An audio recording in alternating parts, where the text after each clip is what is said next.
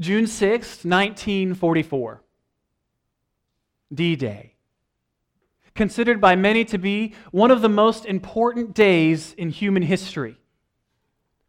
On this day, Allied forces would launch what is still the largest military expedition in the history of the world. Before the sun had even risen, paratroopers had dropped in behind enemy lines, and thousands upon thousands of others were headed to storm 5 seemingly impregnable beaches. All 5 beaches were geographical nightmares and heavily defended. And yet still, the soldiers chose to go. Not knowing what would happen to them, or whether or not they would return, they had determined that the name of freedom was worth dying for. We're in the book of Acts, and we've made it up into chapter 21, where we find Paul with his face set towards Jerusalem. And similarly, he has said, I do not know what's going to happen to me when I go to Jerusalem, only that sufferings, afflictions, and chains wait for me there. And still he is determined to go. So much so that when his friends ask him not to go, he responds in verse 13 of chapter 21. What are you doing, weeping and breaking my heart? For I am ready not only to be bound, but also to die in Jerusalem for the name of the Lord Jesus. What are you willing to die for?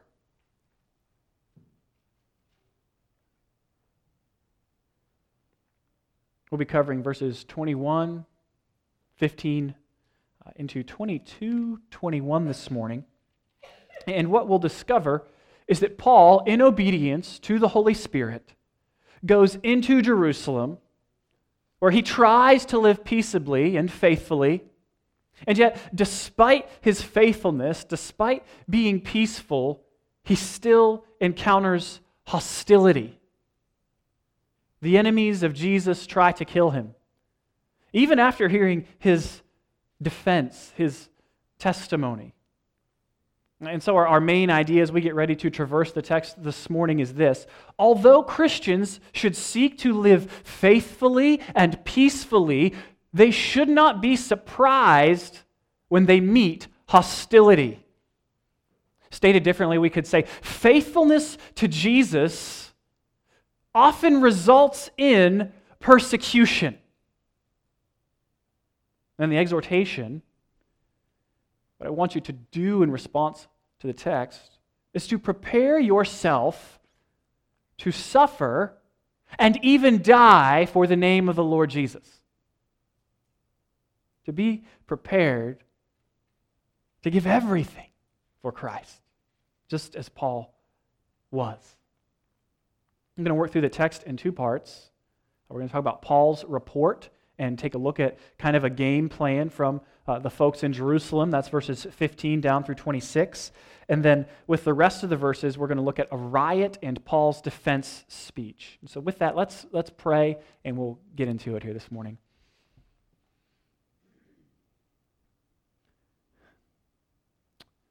Father, we need you.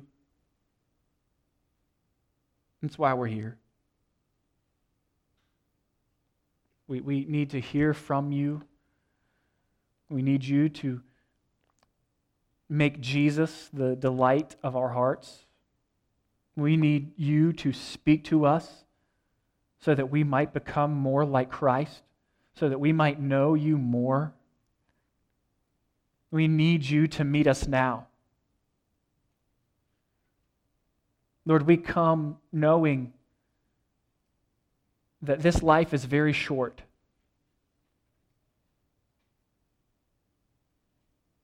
That we have very little time to grow in Christ-likeness. And so we come soberly.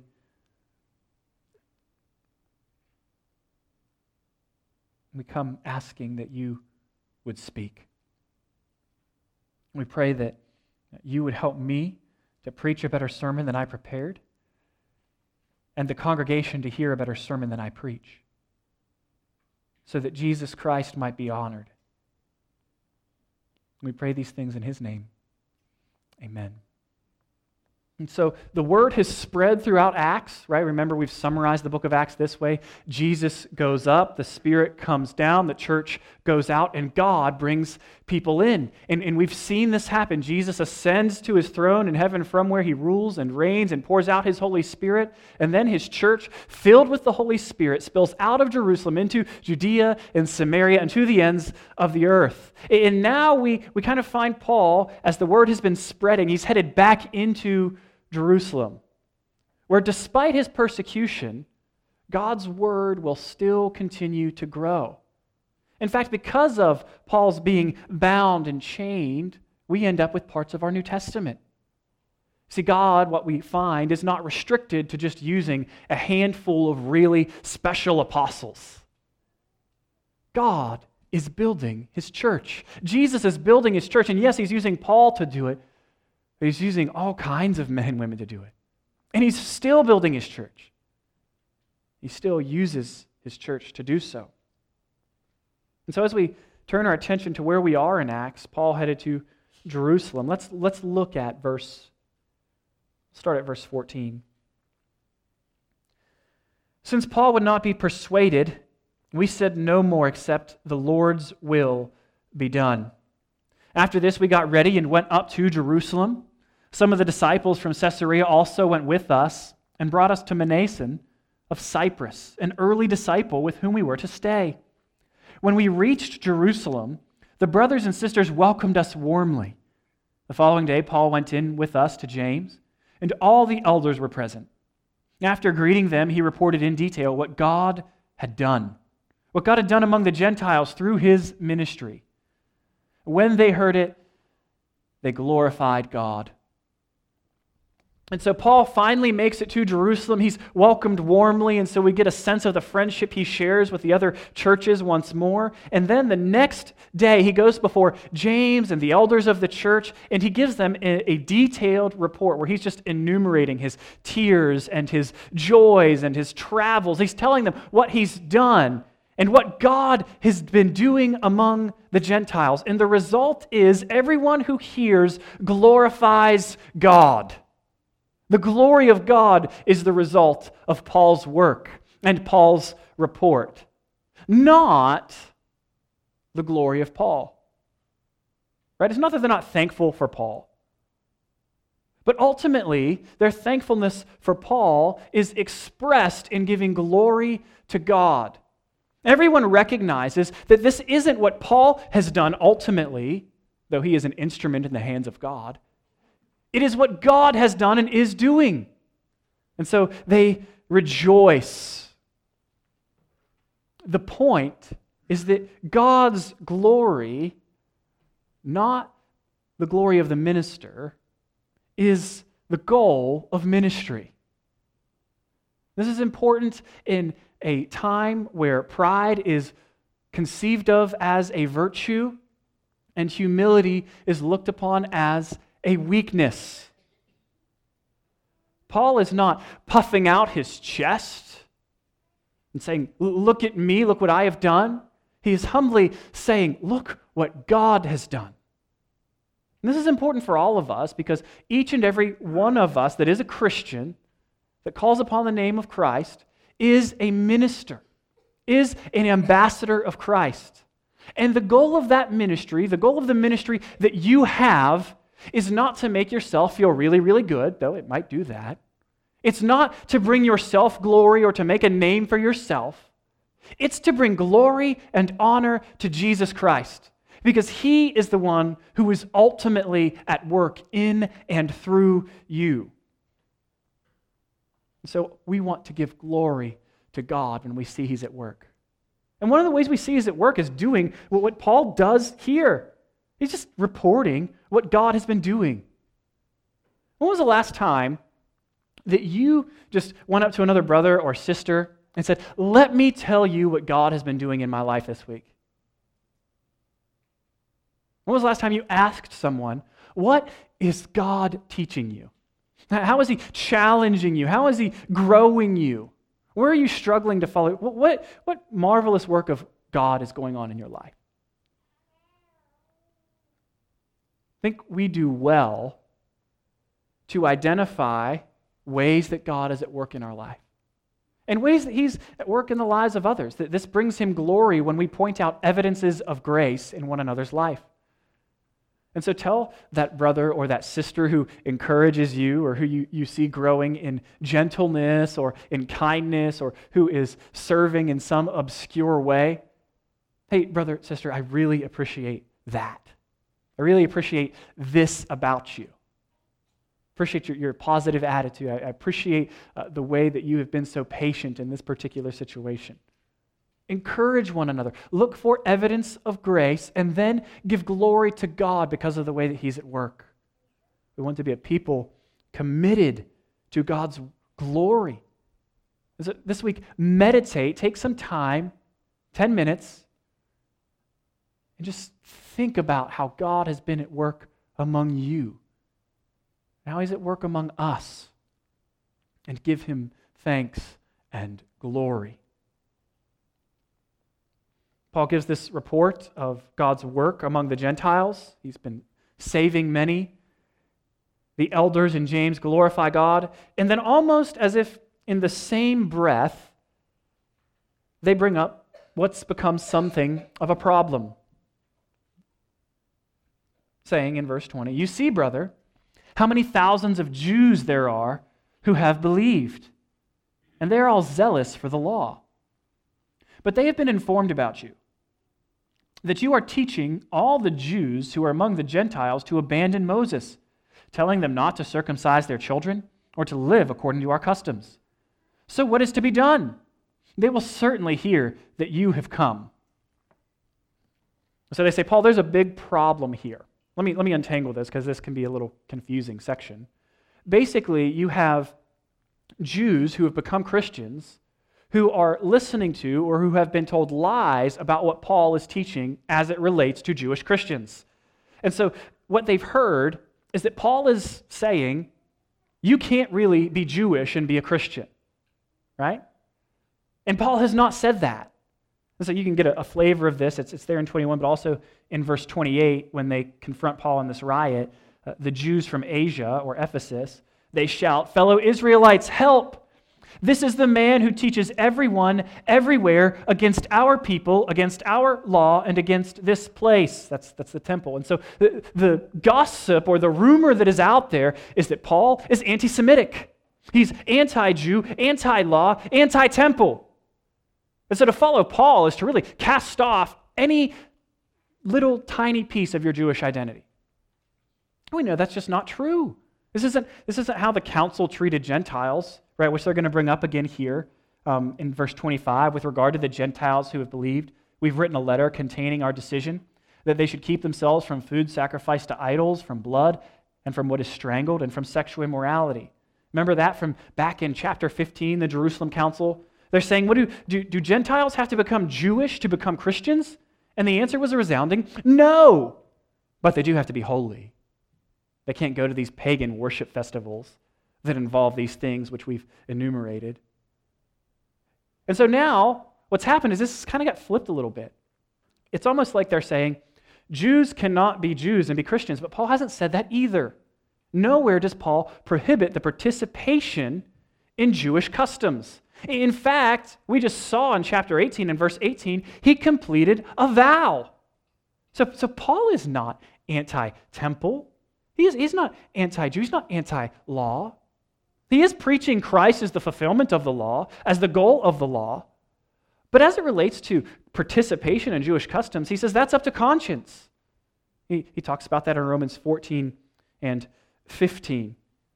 And so what I need to make clear here is the issue is not salvation.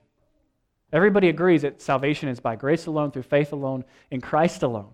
The issue that Paul is dealing with is it okay for Jews to participate in ceremonial laws? And he says, yeah, that's fine. But what the Jews are hearing is that Paul is saying that's not fine. You can't do that and be a Christian. And so the issue is how to live as a Christian, not how to be a Christian. And so one of the things I think we should recognize is just how messy rumors and gossip and lies can be. Gossip and lies create division and destruction. One of the enemy's favorite tactics for fomenting rebellion and creating rivalry among brothers and sisters is by carrying lies along on the lips of Christians. A little piece of gossip doesn't really seem like gossip. It just gets spread around. Misinformation. Slander is a great weapon in the hands of the enemy. Friends, the tongue, James tells us, is a really small part of your body. But much like a spark can start a fire, so too can the tongues of Christians, when they are not well guarded, set a congregation ablaze. Gossip will create issues. We want to be sure that we are a people who keep a close watch on our words, that we, with the psalmists, pray that God would set up a guard over our mouth, that He would keep watch at the doors of our lips. That's Psalm 141:3. We want to be a people that speak that which is edifying, that which would build up the church rather than tear it down. A people that obeys Ephesians 4:29. No foul language should come from your mouth, but only what is good for building up someone in need, so that it gives grace to those who hear. And do not grieve God's Holy Spirit. You were sealed by Him for the day of redemption.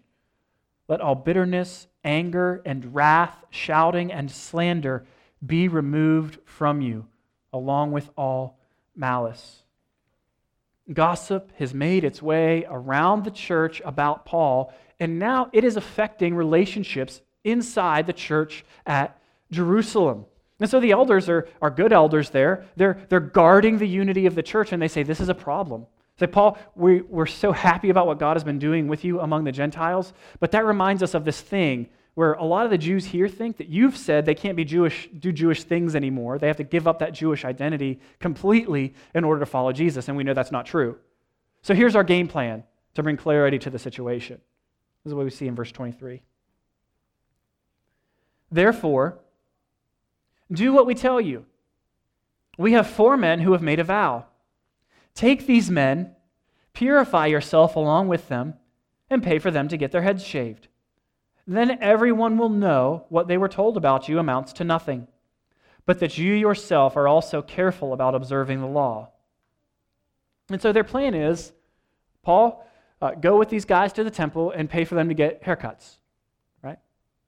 It's likely that they're completing a Nazirite vow, and that's part of the whole process. And so Paul is just going to show that he's not anti-Jew or anti-temple or anti-law by participating in this custom. And he's going to go with these guys, he's going to pay for them to complete their vow, and he is going to worship in the temple with them. He's going to purify himself there. It sounds like a pretty good plan. 2 things to notice is that Paul has the freedom to do this. Love what F.F. Bruce says, is a truly free spirit is not in bondage to its freedom. Paul has said, let each make up his own mind in regard to diets and special days and customs. You can do what you want according to your conscience. But he's also said, these are not necessary for salvation. And yet still, he's willing to do this, which brings me to the second thing I want to draw to your attention, is his humility. Like, Paul submits himself to James and the other elders and says, I will do this.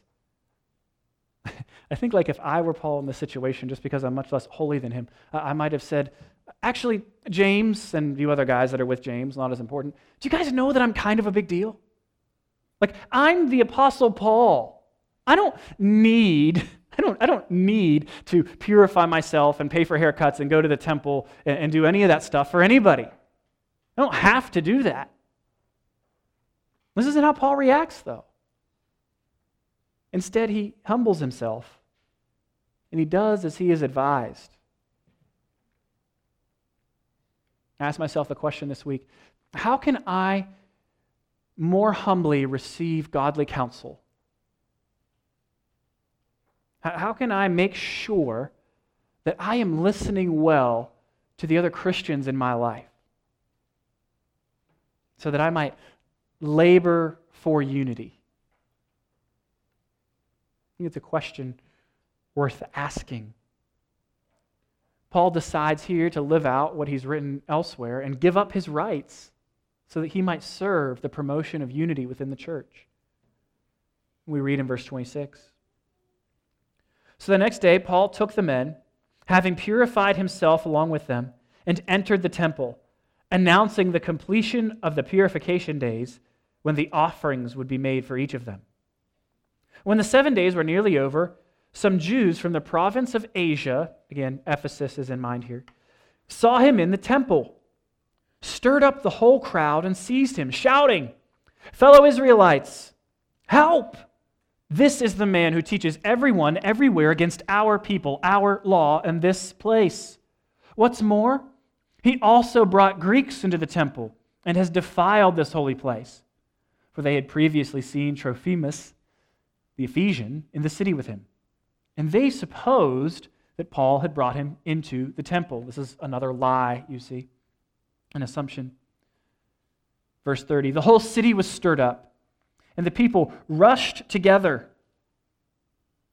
They seized Paul, dragged him out of the temple, and at once the temple gates were shut. As they were trying to kill him, word went up to the commander of the regiment that all Jerusalem was in chaos. Taking along soldiers and centurions, he immediately ran down to them. Seeing the commander and the soldiers, they stopped beating Paul. Then the commander approached, took him into custody, and ordered him to be bound with 2 chains. Note the fulfillment of Agabus' prophecy. He asked who he was and what he had done.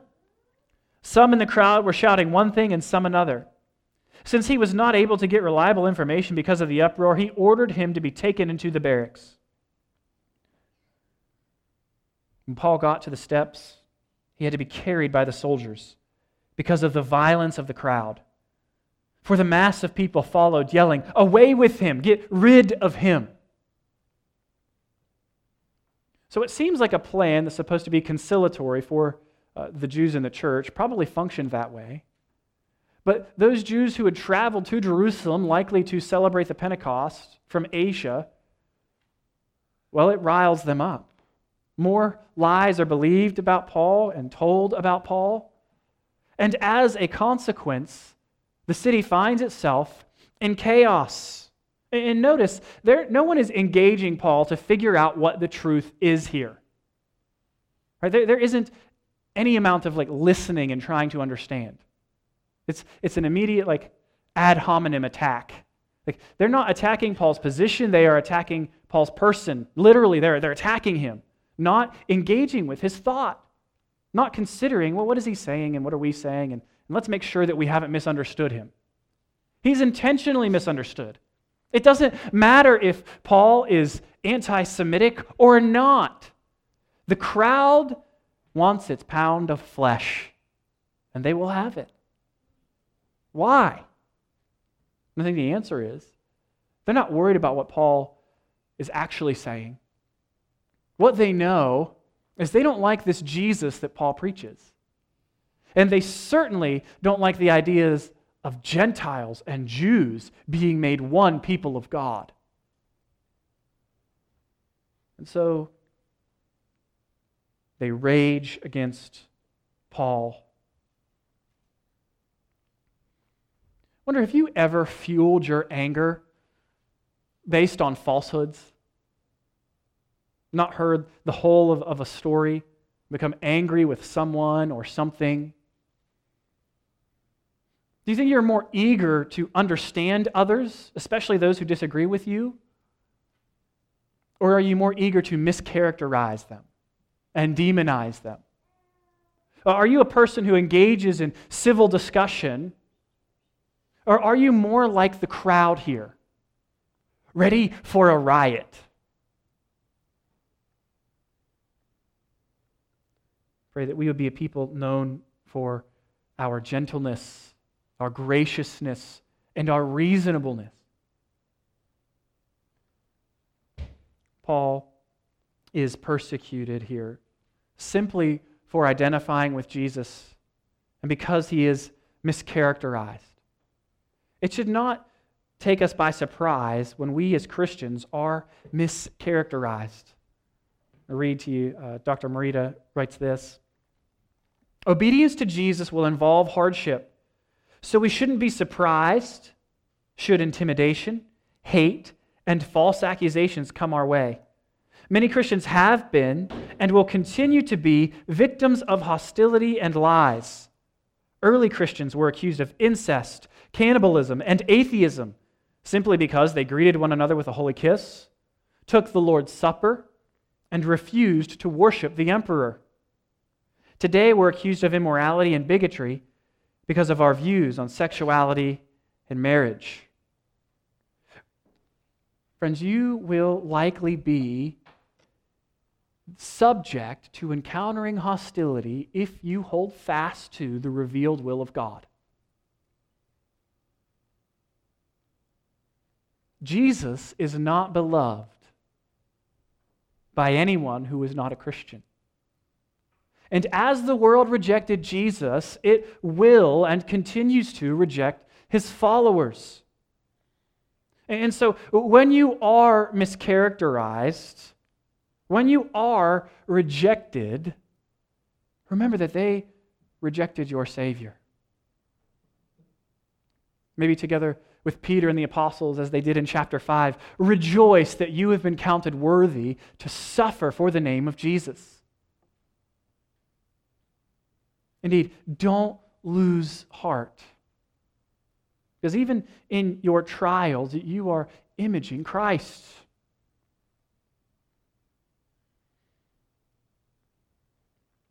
Just remember, anytime dishonor comes to you because of Jesus, that he was dishonored for you. He was dishonored for us so that God would honor us.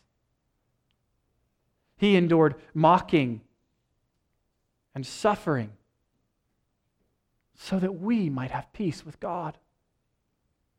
And so we too, with our eyes fixed upon the cross of Christ, can endure suffering and hostility.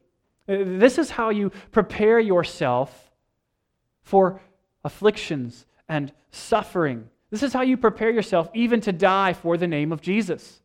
By setting your heart and your affections entirely on Jesus. When you delight in God, everything else falls into its proper place. You will be ready to face any kind of suffering. You will be ready to engage with any kind of hostility in a way that is Spirit-filled and God-honoring. Your delight in the Lord Jesus is the fountain from which everything else in the Christian life flows. If we are not delighting in Jesus, well, then we are lost.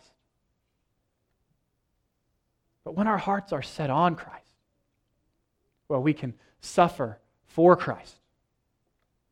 We can say with Paul, I'm ready not only to be bound, but to die for the name of the Lord Jesus. And indeed he is. Even now, as he is bound and being led to the barracks, he moves that he might speak to the people. Verse 37. As he was about to be brought into the barracks, Paul said to the commander, "Am I allowed to say something to you?" The commander replied, "You know how to speak Greek? Aren't you the Egyptian who started a revolt some time ago and led 4,000 men of the assassins into the wilderness?" And Paul said, "No."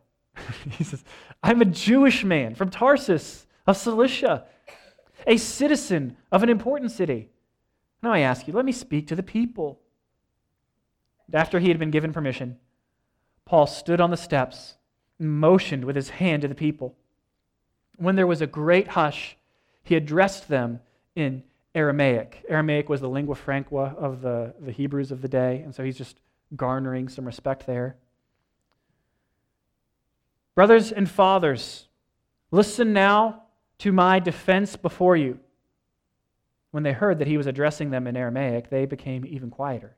He continued, I am a Jew born in Tarsus of Cilicia, brought up in this city, educated at the feet of Gamaliel, according to the law of our ancestors. I was zealous for God, just as all of you are today. I persecuted this way to the death, arresting and putting both men and women in jail, as both the high priest and the whole council of elders can testify about me. After I received letters from them to the brothers, I traveled to Damascus to arrest those who were there and bring them to Jerusalem to be punished. As I was traveling and approaching Damascus, about noon, an intense light from heaven suddenly flashed around me.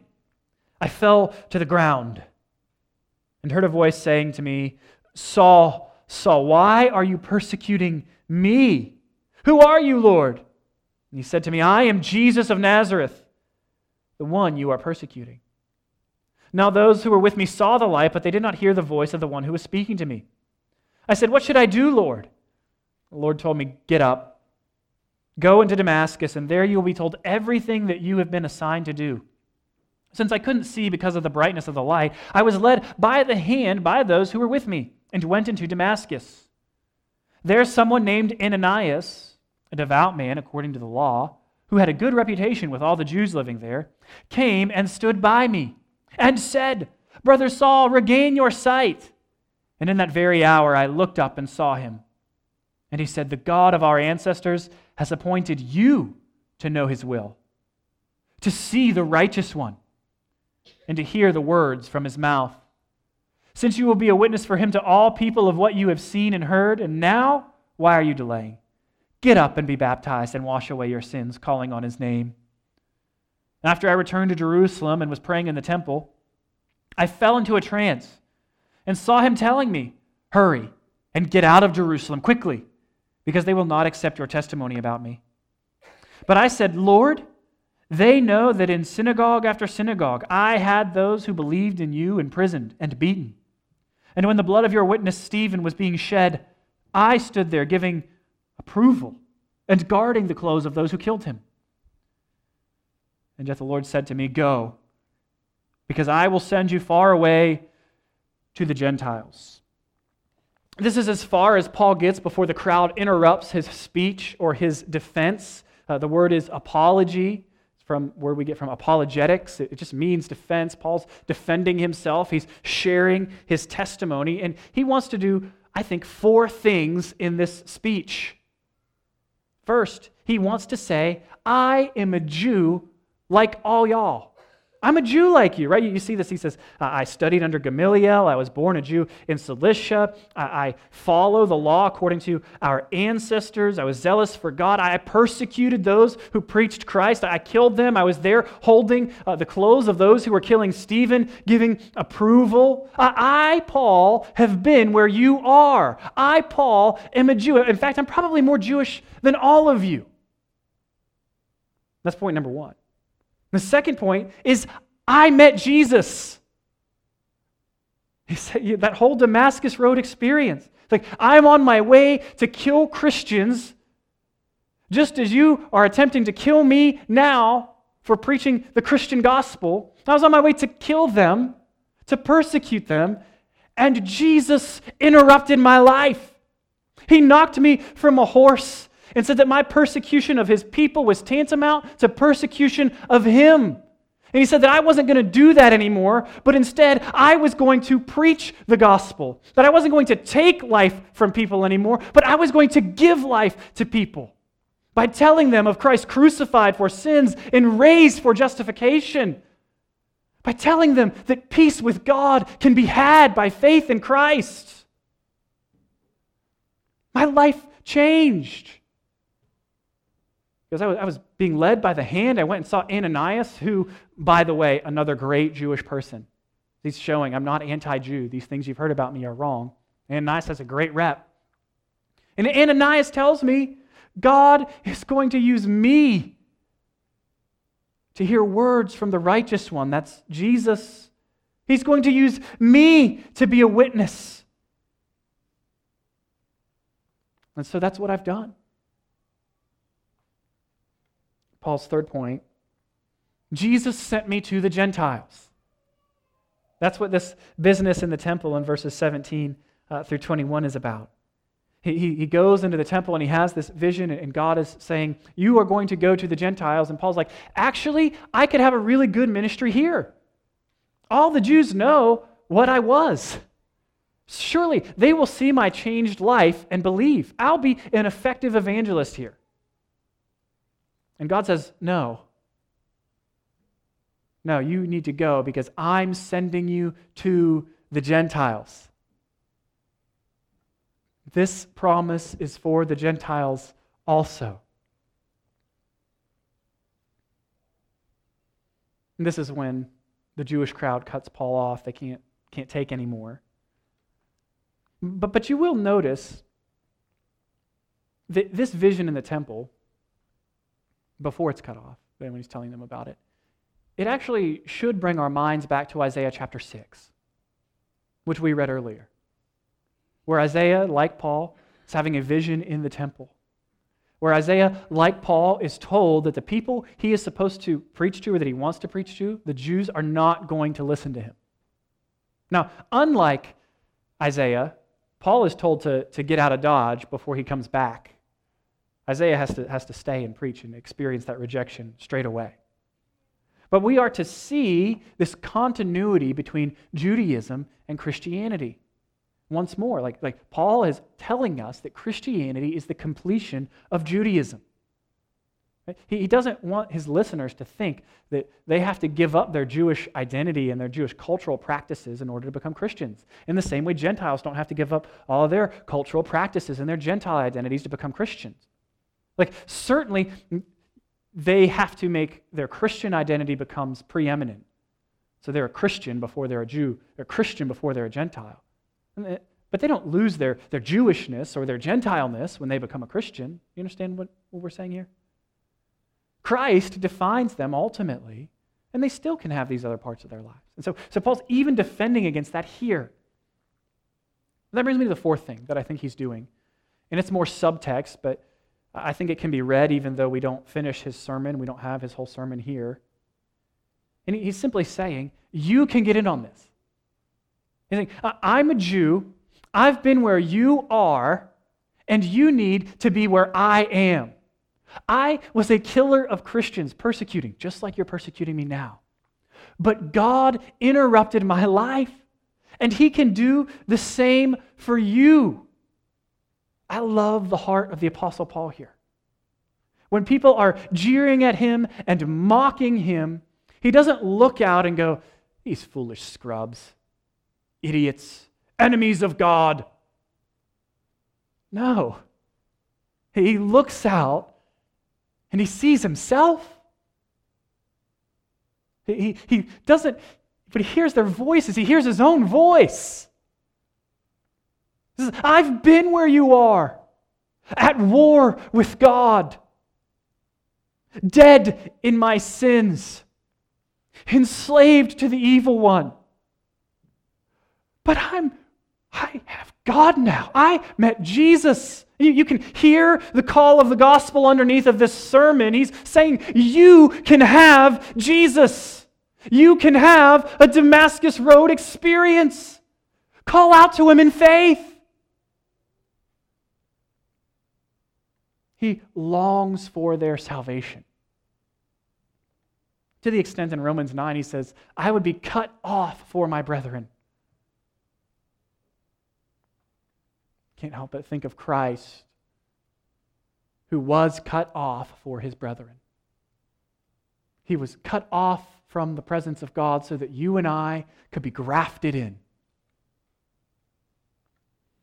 Jesus gave up His life so that rebels who would have Him killed could be adopted into His family. It's incredible. The grace is getting the opposite of what you deserve. And salvation is the opposite of what you and I deserve. Friends, if you are here and you are a Christian, it is because Jesus interrupted your life at some point and got a hold of you. It is because of the mercy and grace and kindness of God. If somebody ever asks you the question, well, why are you a Christian? The first phrase out of your mouth ought to be, because God. Because God saved me. He did it. I encourage you to rejoice in your salvation this morning. If you're here and you're a non-Christian, there is mercy for you.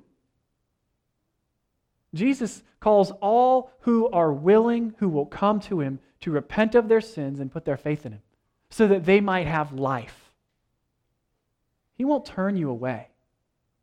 And if you feel within yourself the faintest flicker of light, the faintest desire to come to Jesus, don't snuff that out. Recognize it for what it is. The beginnings of the work of the Holy Spirit.